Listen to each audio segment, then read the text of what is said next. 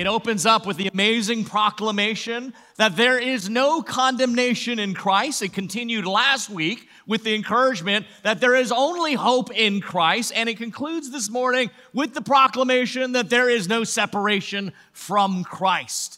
So you can imagine why we call it a triumph, because from the beginning when it says there's no condemnation in Christ to the end when it says there's no separation from Christ, and all in between, it's about the work and love of Christ transforming us, freeing us, sacrificing for us, and loving us. What else can it be but a triumph? And so that's why we've called it for 3 weeks running now, the triumph of the gospel. Now, if you were here when Jesus opened us up in chapter 8, you recall that Jesus said that chapter 8 was really just repeating the themes that were found in Romans chapter 5, where Paul drops this bombshell of good news that because of what Christ has done, we are now at peace with God. We are in Christ, the second and the last Adam. And because of that, everything changes.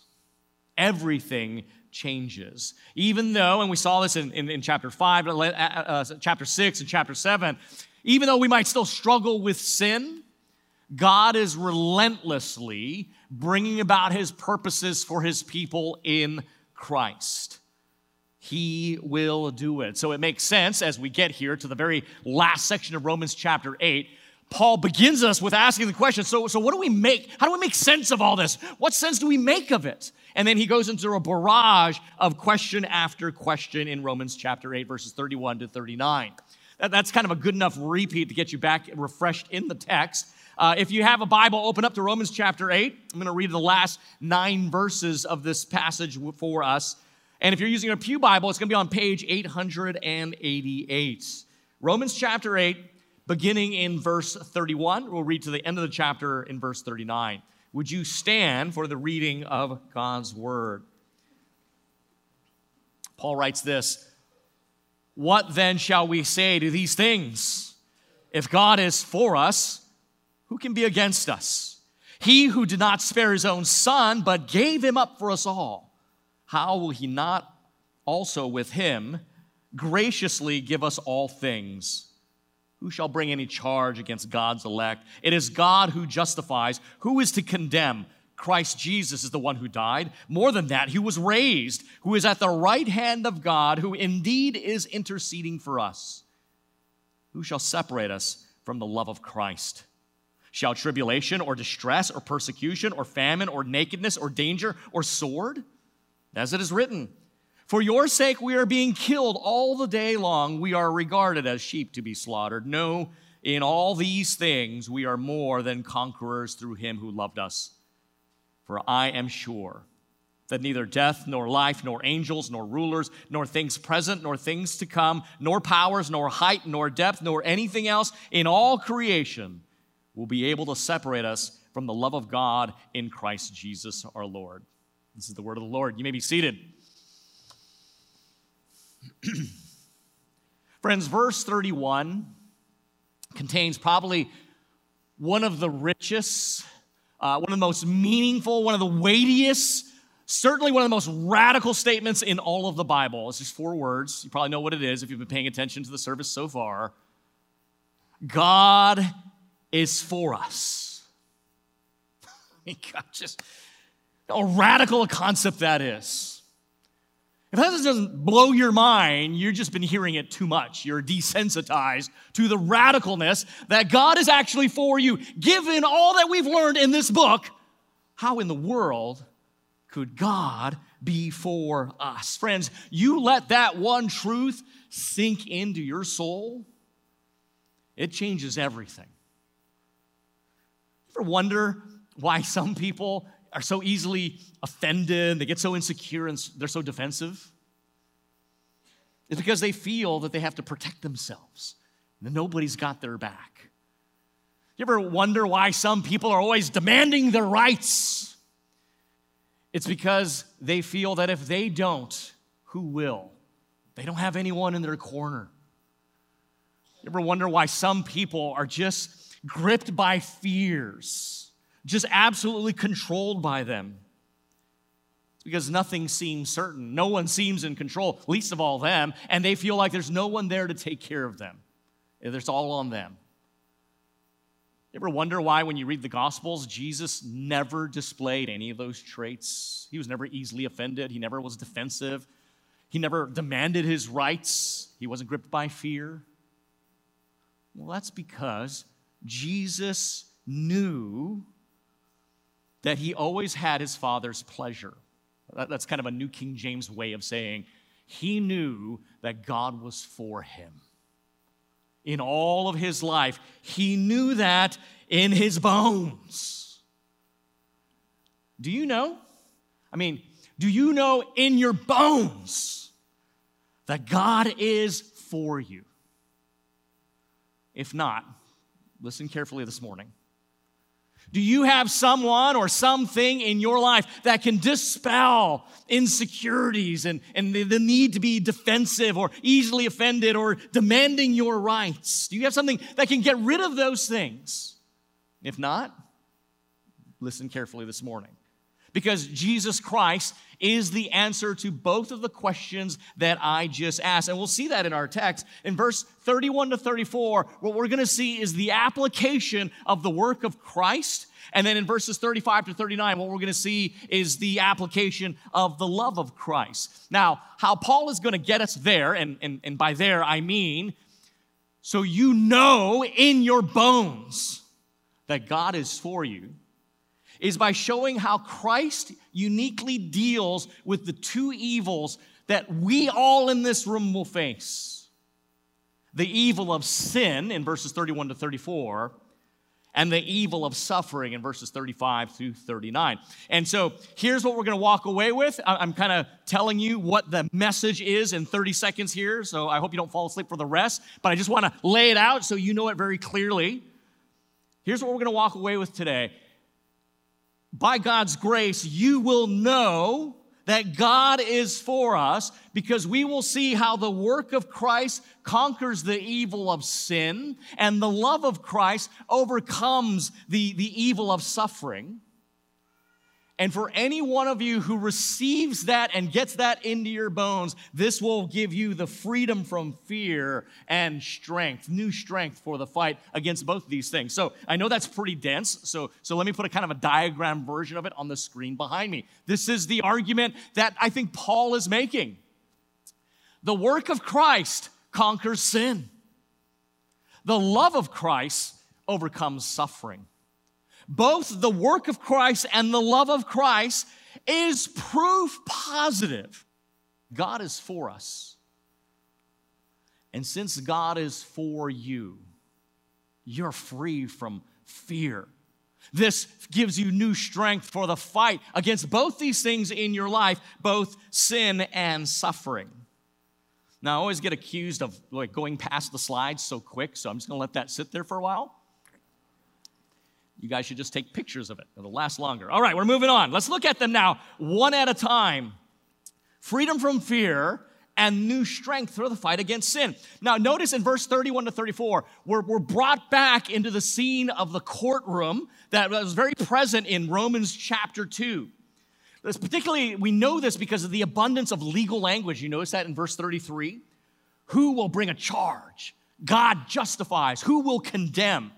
Those are all legal terms that we saw early on in Romans chapter 2 as God put all of humanity, or God through Paul, put all of humanity on trial before the Lord. But in Romans chapter 2, no one was found innocent, right? But here we are in Romans chapter 8, after talking about the work of Christ, now no one can be found guilty. And Paul asks, who is against us? Who can bring any charge? Who can condemn us? So the first thing we have to ask is, who is the who that Paul is referring to here, right? Who's he talking about? And as I've kind of studied this, there's really only three possible options that are out there. Option number one is that it's other people, right? Other people who've seen your sin, other people you've sinned against, other people you've sinned with. They're the ones that are bringing the condemnation. They're the ones bringing the charge. They're the ones who are against you on that great day of judgment before the Lord. That's option one. But according to Romans 3:13, right? If you remember that, write that down. Romans 3:13 basically told us that every single one of us is an absolutely unreliable witness in the court of law. Remember, some of what Paul said is that our throats are like an open grave. Our tongues are only used to deceive. So in any court of law, an uncredible witness can't be used. So it probably isn't other people who could condemn us. So option one's other people. That doesn't work. Option number two, probably what you were thinking of, especially because Paul doesn't say what, right? He's saying who, so that's a personal thing. Probably maybe Satan. That would make sense. After all, his name literally means the adversary, an accuser. So it makes sense that it's Satan then. He knows just as much as anyone else of our sin and what we're guilty of. But if you remember our study of the book of Revelation last year, because of the work of Christ, Satan himself has been silenced. Remember Revelation 12:10 says this, "And I heard a loud voice in heaven saying, now the salvation and the power and the kingdom of our God and the authority of his Christ have come. For the accuser of our brothers has been thrown down, who accuses them day and night before our God." Now, you remember in our study of the book of Revelation, Revelation 12 is a pivot point where John is encapsulating all of redemptive history and really all of human history into one short chapter. And so what he's talking about here is now salvation and the kingdom and the power have come. What's he referring to? Well, in the Gospels, you don't have to look very far. What does Jesus say in his first opening line in the Gospel of Mark?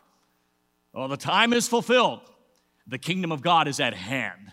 Repent and believe in the gospel." What does John say at the very end? What is Jesus' last words on the cross? John 19:30. "It's finished." What's he referring to? He's referring to this. He has secured salvation and he has thrown the enemy down. Now, in the Old Testament, you see vividly how Satan used to do this all the time. You go right in the courtroom of God. You see this in the book of Job. You see this in Zechariah. And Satan would literally say, "Have you seen this guy? Do you know what he's like?" Well, because of the work of Christ, he's done. He is not bringing accusations. He's been silenced. So option number one is other people. Doesn't work because none of us are credible witnesses. Option number two, it would be the accuser, the adversary of our souls, but that doesn't work because the work of Christ has silenced him. So there's only one other option. And that's probably the most terrifying and persuasive of all, is that it's us. I don't need anyone else to stand and accuse me. You don't need anyone there to accuse you, because you will accuse yourself. Your own sin condemns you. And here's the most frightening thing about that option. All the charges are true. Like other people might lie.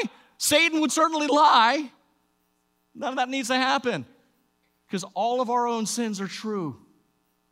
I mean, nobody's going to be claiming fake news or misinformation.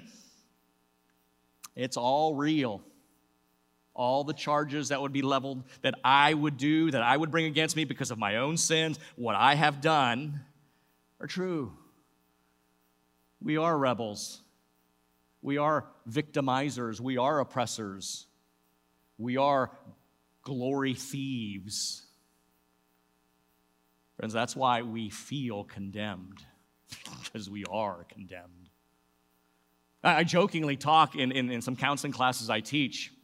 I said, I try to bring a Christian perspective to all these things, and I say, you know why one of the universal paranoias is that we feel like we're always being watched, don't you? Because we are, right? I mean, it's true. It's a little bit creepy, or it could bring you comfort. You're always being watched. Now, I say that just kind of jokingly, but kind of not. There's a reason people who are struggling with their guilt and their sin and paranoia feel like they're being watched. Because we are always ever before his eyes. But hold up there. Hold up. Do you remember last week, right? That's some of the challenge of preaching verse by verse. We can disconnect. What did last week say? Verse 30. If you are in Christ, and by the way, that's the key to all of this, being in Christ. If you are in Christ, then God has predestined you. He has called you. He has justified you. And he's glorified you. And we pointed out, those are all past tense. It is such a done deal. God wrote it down in the past. You're done. It's done. It's a done deal. If you are in Christ, then what is true of Christ is true of you. That's what it means to be in Christ. If Christ goes left, you go left. If he goes right, you go right. If he is justified, you're justified. Now, I want you to hold your fingers in Romans. Go with me to Isaiah chapter 50. Isaiah chapter 50, that's in the Old Testament. It's one of the major prophets. Isaiah chapter 50, it's in that section. It's kind of like if you're looking at your Bible, it's right there. It's in that section where they're talking about the suffering servant or the servant of the Lord. And this is an allusion to the one that is to come, the Messiah. And listen to what the servant of the Lord who's going to bring God's redemption says. We know this to be Jesus. We are in him. Isaiah 50, starting in verse 7. But the Lord God helps me. Therefore I have not been disgraced. Therefore I've set my face like a flint, and I know that I shall not be put to shame. He who vindicates me is near. Who will contend with me? Let us stand up together. Who is my adversary? Let him come near to me. Behold, the Lord God helps me. Who will declare me guilty? Behold, all of them will wear out like a garment. The moth will eat them up. Paul is saying, no one, not other people, not Satan, not even you can bring anything against you. No charges, no condemnation is possible in Christ. You know how and you know why that is, right? Verse 32, because Paul says, because God did not even spare his son, but he gave him up for us all. Now that verb there, gave him up, it shows God's initiative in the crucifixion. Every time the gospel narratives talk about Jesus being delivered over, it is using this verb. In the Septuagint, which is the Greek translation of the Old Testament, in Isaiah 53, speaking of God's servant who will deliver Israel, 3 times it's used of him as well. Paul uses this verb of Jesus in the epistles as well. God gave him up. So what I mean to say by that is, in answer to the question, who delivered up Jesus to die? It's not Judas for money. It's not Pilate out of fear. It's not the Jews out of envy. It's not even your sins, but the Father out of love. The Father gave him up. And this is like theology 101, right? You learn this when you go to any football game ever. Is that guy still there? John 3:16 guy? For God so loved the world that what? That he gave. God, the work of Christ teaches us God is for us. Friends, if commitment is seen by the cost sacrificed to keep that commitment, then could God possibly show us that he was any more committed to his people? And just in case you might think, well, maybe at that moment when I felt all that remorse and I repented of my sins, God's forgiveness was given to me, but it was just one time. And since then, I've royally screwed up. And I'm still screwing up. God would not be committed to me. God would no longer be for me. Paul writes verse 34, right?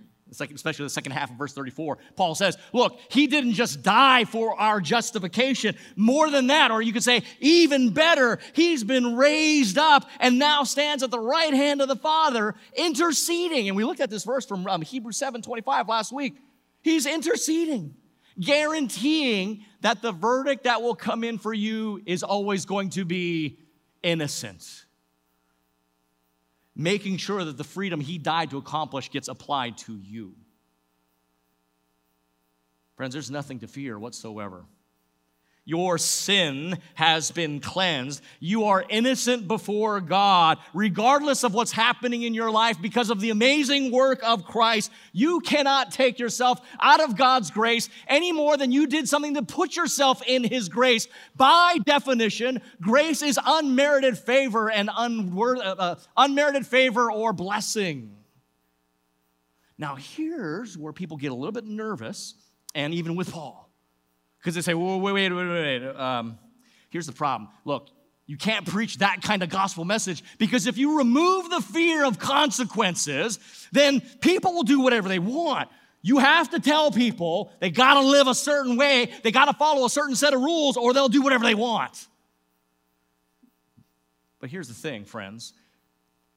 Fear can only change behavior, but grace changes the heart.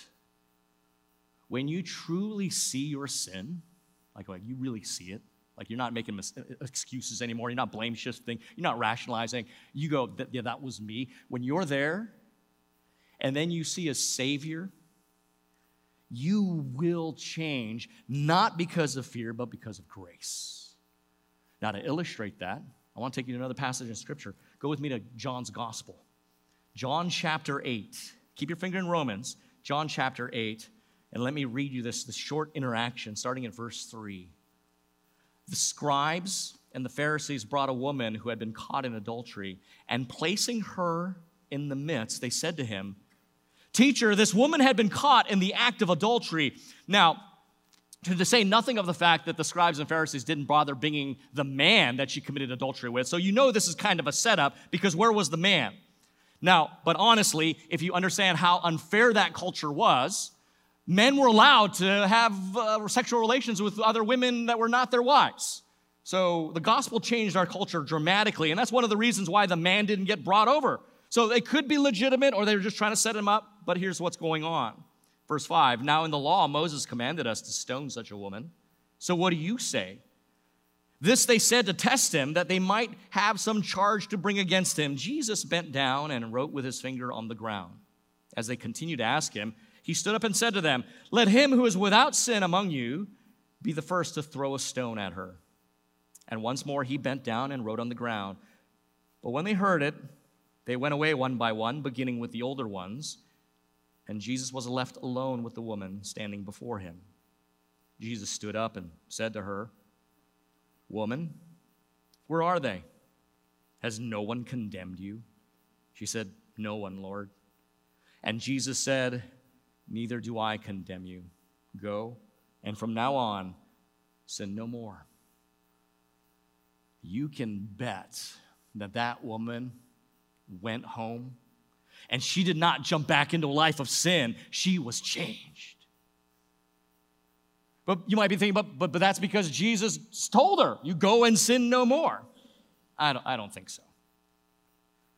But it's because Jesus gave her strength to fight sin because of the grace she received. Fear doesn't help you fight sin. Reveling in grace because of Jesus' work does. See, here's the thing. This woman knew. She knew in her bones she was guilty. She knew she was condemned. Unfairly, though it might be, obviously. It was a setup. She might have been entrapped, but she did it. She knew she was condemned. She knew what the consequence should be. What happens, though? But she received grace. Friends, here's what I'm getting at. Only sinners can revel in a Savior, because only sinners know they need one. Right? So the question you have to ask yourself is, are you a sinner? Do you know in your bones that you should be condemned? That's the first step of the gospel, man. No blame shifting, no justifying. We all have reasons, and we can all put the blame someplace else, but that isn't going to do us a hill of good. Hill of beans? I don't know. You know what I'm saying. Until I know I'm a sinner, I won't revel in a Savior. And until you get to that point, here's the thing. Here's the dangerous thing about not living with persecution. I hope it doesn't make you bothered that your pastor prays for persecution in our culture, because here's why. When it's easy to come to church and do the kind of Christian thing, that's people who don't know they're a sinner can do that. And so you might see it. They'll fit church in when they can. They'll make Christianity conform to their lives as best they can. When it's inconvenient, they won't adjust to it or shape or make the stands that they should.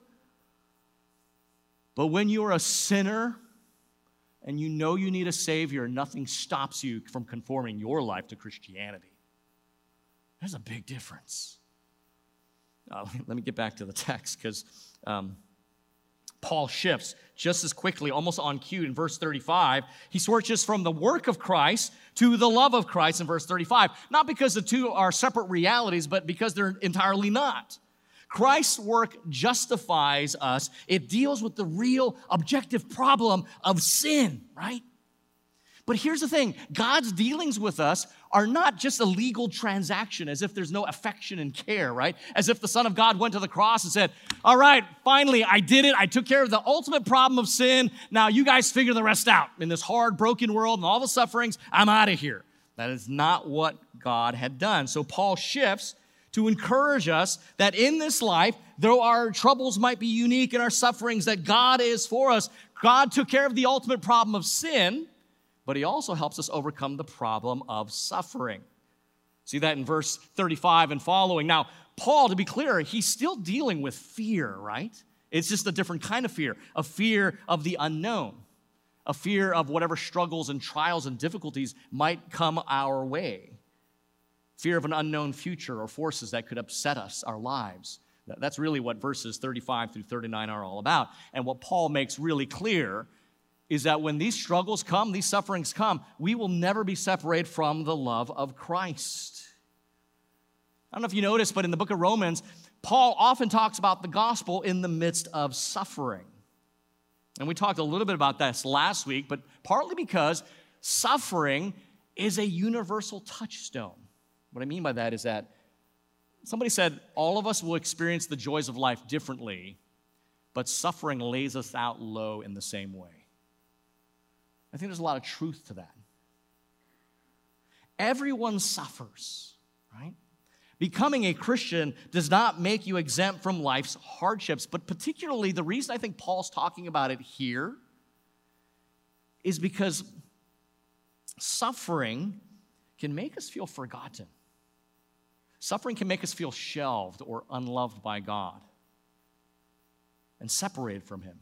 And we fear that our sufferings are the proof of this reality, that God has forgotten about us, that God has shelved us, that God is no longer, his favor is not on us, and our sufferings is proof of that.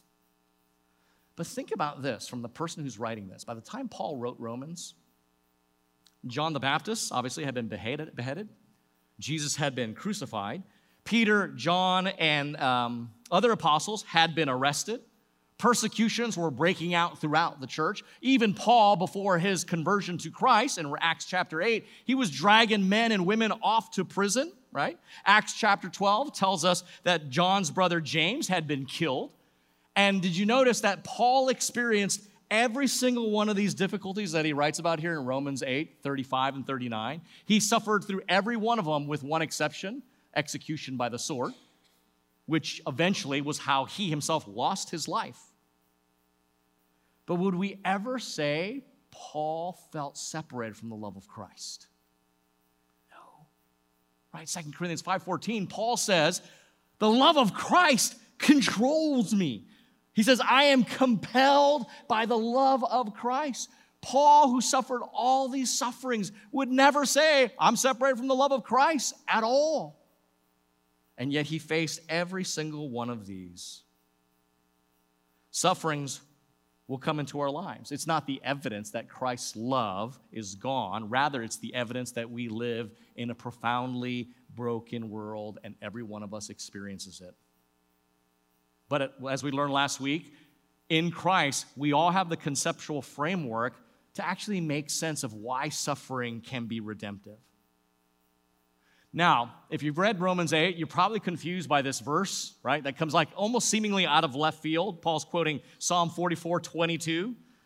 And in this psalm, the people of God were living righteously, right? They were observing Torah, they were being faithful, and yet struggles came to their lives. Trials overwhelmed them, tears filled their eyes. And you can almost, if you read Psalm 44, I encourage you to do that later, you can almost get a sense they're like saying, what in the world's going on? Well, what did we do? Now, in the psalm, it's actually, there's not much historical information about it. What we do know is that it was a time when the Jews, the people of God, were living righteously before the Lord, but they had lost a particular battle. And so men literally died. Men of Israel literally died. And so that's partly why the verse says, for your sake, we are being killed all the day long. They actually lost the battle, and they have no idea why. And so why does Paul quote that? What's the point he's making? I think it's just this. Life is hard, even for the redeemed. Sometimes especially so, because we kind of tend to think, hey, God, I'm loving you. I'm doing what I'm supposed to. So in return, make my life work out. We kind of think that, and in a broken world, that's not how it always works, right? It's not kind of like God's an Italian mob boss where we tithe every week as our protection money and he protects us from the things of this world. That's not what's going on. Sometimes even the godly endure suffering. And what Paul is saying, even in the midst of that suffering, doesn't mean you're separated from the love of Christ. It's just that this world is broken and you will experience it. And when you do, don't believe for a second that you're not loved. And we talked about some of the purposes of sufferings. If you weren't here last week, give that sermon a listen. If I were to ask you all about your sufferings, I'm sure, I'm not discounting the difficulty of sufferings, but you would say that they were oftentimes a catalyst for growth. You would not have chosen to grow that way, but because of Christ giving you the grace, you were able to grow. Friends, this is the reality. Suffering humanizes us. Think about that. Suffering humanizes us. That's why I said last week in one of the services that if I have struggles, I don't like to talk to young people, right? And particularly because younger people have not quite suffered as much as older saints who've been through the wear and tear of life. When I'm struggling, I want to talk to the older saints. Do you know why? Because I don't have to say much. They just get it. They're softened. They understand. Suffering humanizes us. One of our greatest needs, friends, this is the paradox of Christianity. One of our greatest needs is to have a Savior that's not the product of our needs. Let me say that again. One of our greatest needs is to have a Savior that is not the product of our needs. I love this quote. I'm going to put it on the screen. It's by a British-American poet by the name of W.H. Auden. I don't know how many of you guys are familiar with him or even read poetry. But being British, he was born and raised in the Anglican Church, walked away from his faith in his early 20s, became a world-famous poet. But later in life, he came back to Christ. And I love what he has to say here about this, about Christ. I believe in Jesus, he says, because he fulfills none of my dreams. Well, because he is in every respect the opposite of what he would be if I could have made him in my own image. Jesus doesn't work in our lives often the way we would want him to. And maybe precisely because of this, he works in our lives exactly the way we need him to. And that oftentimes comes through the crucible of suffering. 2 verses later in Psalm 44, the psalmist cries out, and representative of the people of God, "Why do you hide your face, O Lord?" Well, Romans 8:31-39 reminds us that God has not hidden his face when his people suffer, not at all. God's face is seen in the crucified Jesus Christ. Friends, our sufferings are not unknown to him. We do not endure alone. Who is betrayed and Christ is not betrayed? Who is falsely accused and Jesus does not know that injustice? Who is rejected or scorned and abandoned or abused or ignored or disdained or spit upon or reviled or disrespected, unloved and forgotten, and he doesn't know it? Shortly after World War II, a playwright, actually he was a playwright named Gunther Rutenborn, wrote an unusual play that they produced or performed in Berlin right after the war. In the first act, a bunch of Germans were asking themselves if they knew about the Holocaust. So a mother getting rations for her child, a steel magnate busy employing Germans in his steel factories, a stormtrooper who was busy following orders. They all denied the knowledge of the Holocaust. So interesting, the actors walk up and down through the theater talking to the audience. Did you know? Do you know? Did you know about the Holocaust? Well, when Act 2 rolls around, all the actors playing these characters, they all agree and they all admit they all did know about the Holocaust. But none of them were to blame. It couldn't have been them. The blame had to go higher up. And so as the act unveils, The blame goes higher up, and the higher ups make the same kind of excuses. Well, we were just following orders. We were doing what we needed to do. So all the actors realized that none of them could have been blamed for the Holocaust. So who was to be blamed for the Holocaust? There was only one person left. They blamed God for the Holocaust.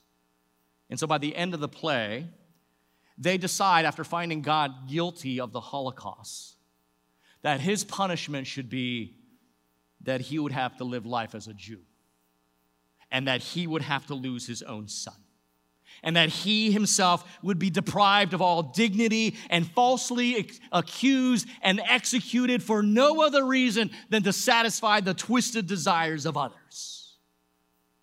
See, Gunther Rutenborn was also a Lutheran pastor. And he said, look, as horrible as the Holocaust is, and as horrible as our sufferings are, there is a tragedy far worse: the price of redemption. In our sufferings, we are no more abandoned by the love of Christ than Christ was abandoned by the love of the Father when he went to the cross.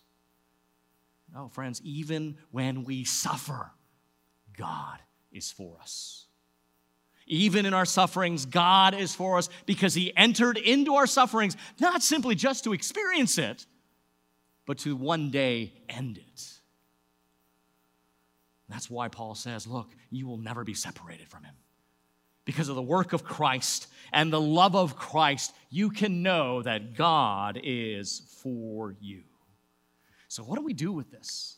How do we walk away from this text? Well, let me give you, in the last couple of minutes here, just 3 brief ways to apply this text.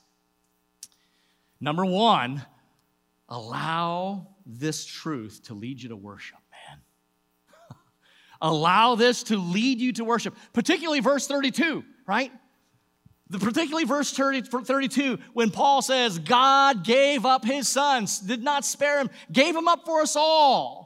So wouldn't he with him give us all things that we need? Think of the costliness of our redemption. The costliness to stand here and to come in his presence through worship and to raise your hands and to cry out to him in prayer. The cost was his son, right? Think of the effectiveness of that redemption. Do you notice it says, he gave him up for us all. What that means is, friend, anyone here, if you are willing to see yourself as the adulterer, and if you're willing to see yourself that you are a sinner, that you need a Savior, then that redemption was for you too. It's not just to the Jews. It's not just to put together religious people. It's for all of us. It's especially for those of us who know we're sinners and not put together. And then finally, the consequence of our redemption. All that in verse 32. And what I mean by the consequence is, look, if God's going to give you his son, arguing from the greater to the lesser, what makes you think he's not going to give you everything else you need? Think about that. Let these truths lead you to worship. Number 2, allow these truths to lift you from despair. Like the praise team led us through the reading of Psalm 56. I mean, it was all just horrible, right, up until verse 9. And then the people of God say, but then I remember God is for us. And then the whole psalm pivots on that. Friends, allow the truth of this, that God is for you. And if you ever doubt why, you just have to look at the work of Christ. You just have to look at the love of Christ. He's for you. Allow that to change the despair in your life to strength, to freedom. And third and finally, related to those two, allow these truths to embolden your faith. To embolden your faith. God is for you. I think there's a couple responses to that. Some people might say, I don't need God. Maybe the religious mentality would be, that's condescending. I don't need God. I don't think that's going to be our problem. If anything, I think our problem is, I can't really believe that. Right? That's probably what you're thinking. Can God really be for you? Do you believe he is for you? This morning in elder prayer, I thought, could anything hurt a parent's heart more than for them to know that their child cannot believe that you as their father are for them? How much more does God's heart grieve when we don't believe he is for us? have these truths embolden your faith that God is for you. Not because you lived righteously this week. Come on, that's not it. But because his heart is a heart that loves, and he's chosen to put that love upon you. And by the way, he even though he's grieved that we don't think that we can't believe that he's for us, he also pities us, because part of the reason we can't believe that he's for us is because sin has so jacked us up. Yes, he's redeemed us, he's forgiven us, but the power of sin is so deep running that even we who are redeemed struggle to believe the truths of the gospel we say we believe. Let these truths embolden you, man. God is for you, not because of you, but because of the work and love of Christ. Amen. Let's pray. Father, we thank you for the truths of the gospel. Even as I thundering them out now, I'm preaching it to myself. Lord, help us to stop disbelieving you. Help us to believe the gospel. You are for us. And it's not because of us. Now, you love us. But it's because of the love that you have. This says everything about you. It says something about us, but it says everything about you. A loving and kind and gracious and holy and just and amazing and sovereign God. This is the triumph of the gospel. Our prayer, my prayer as the pastor of this church, would be that we would be able to come to grips with what that means in our bones, that God is for us. Amen.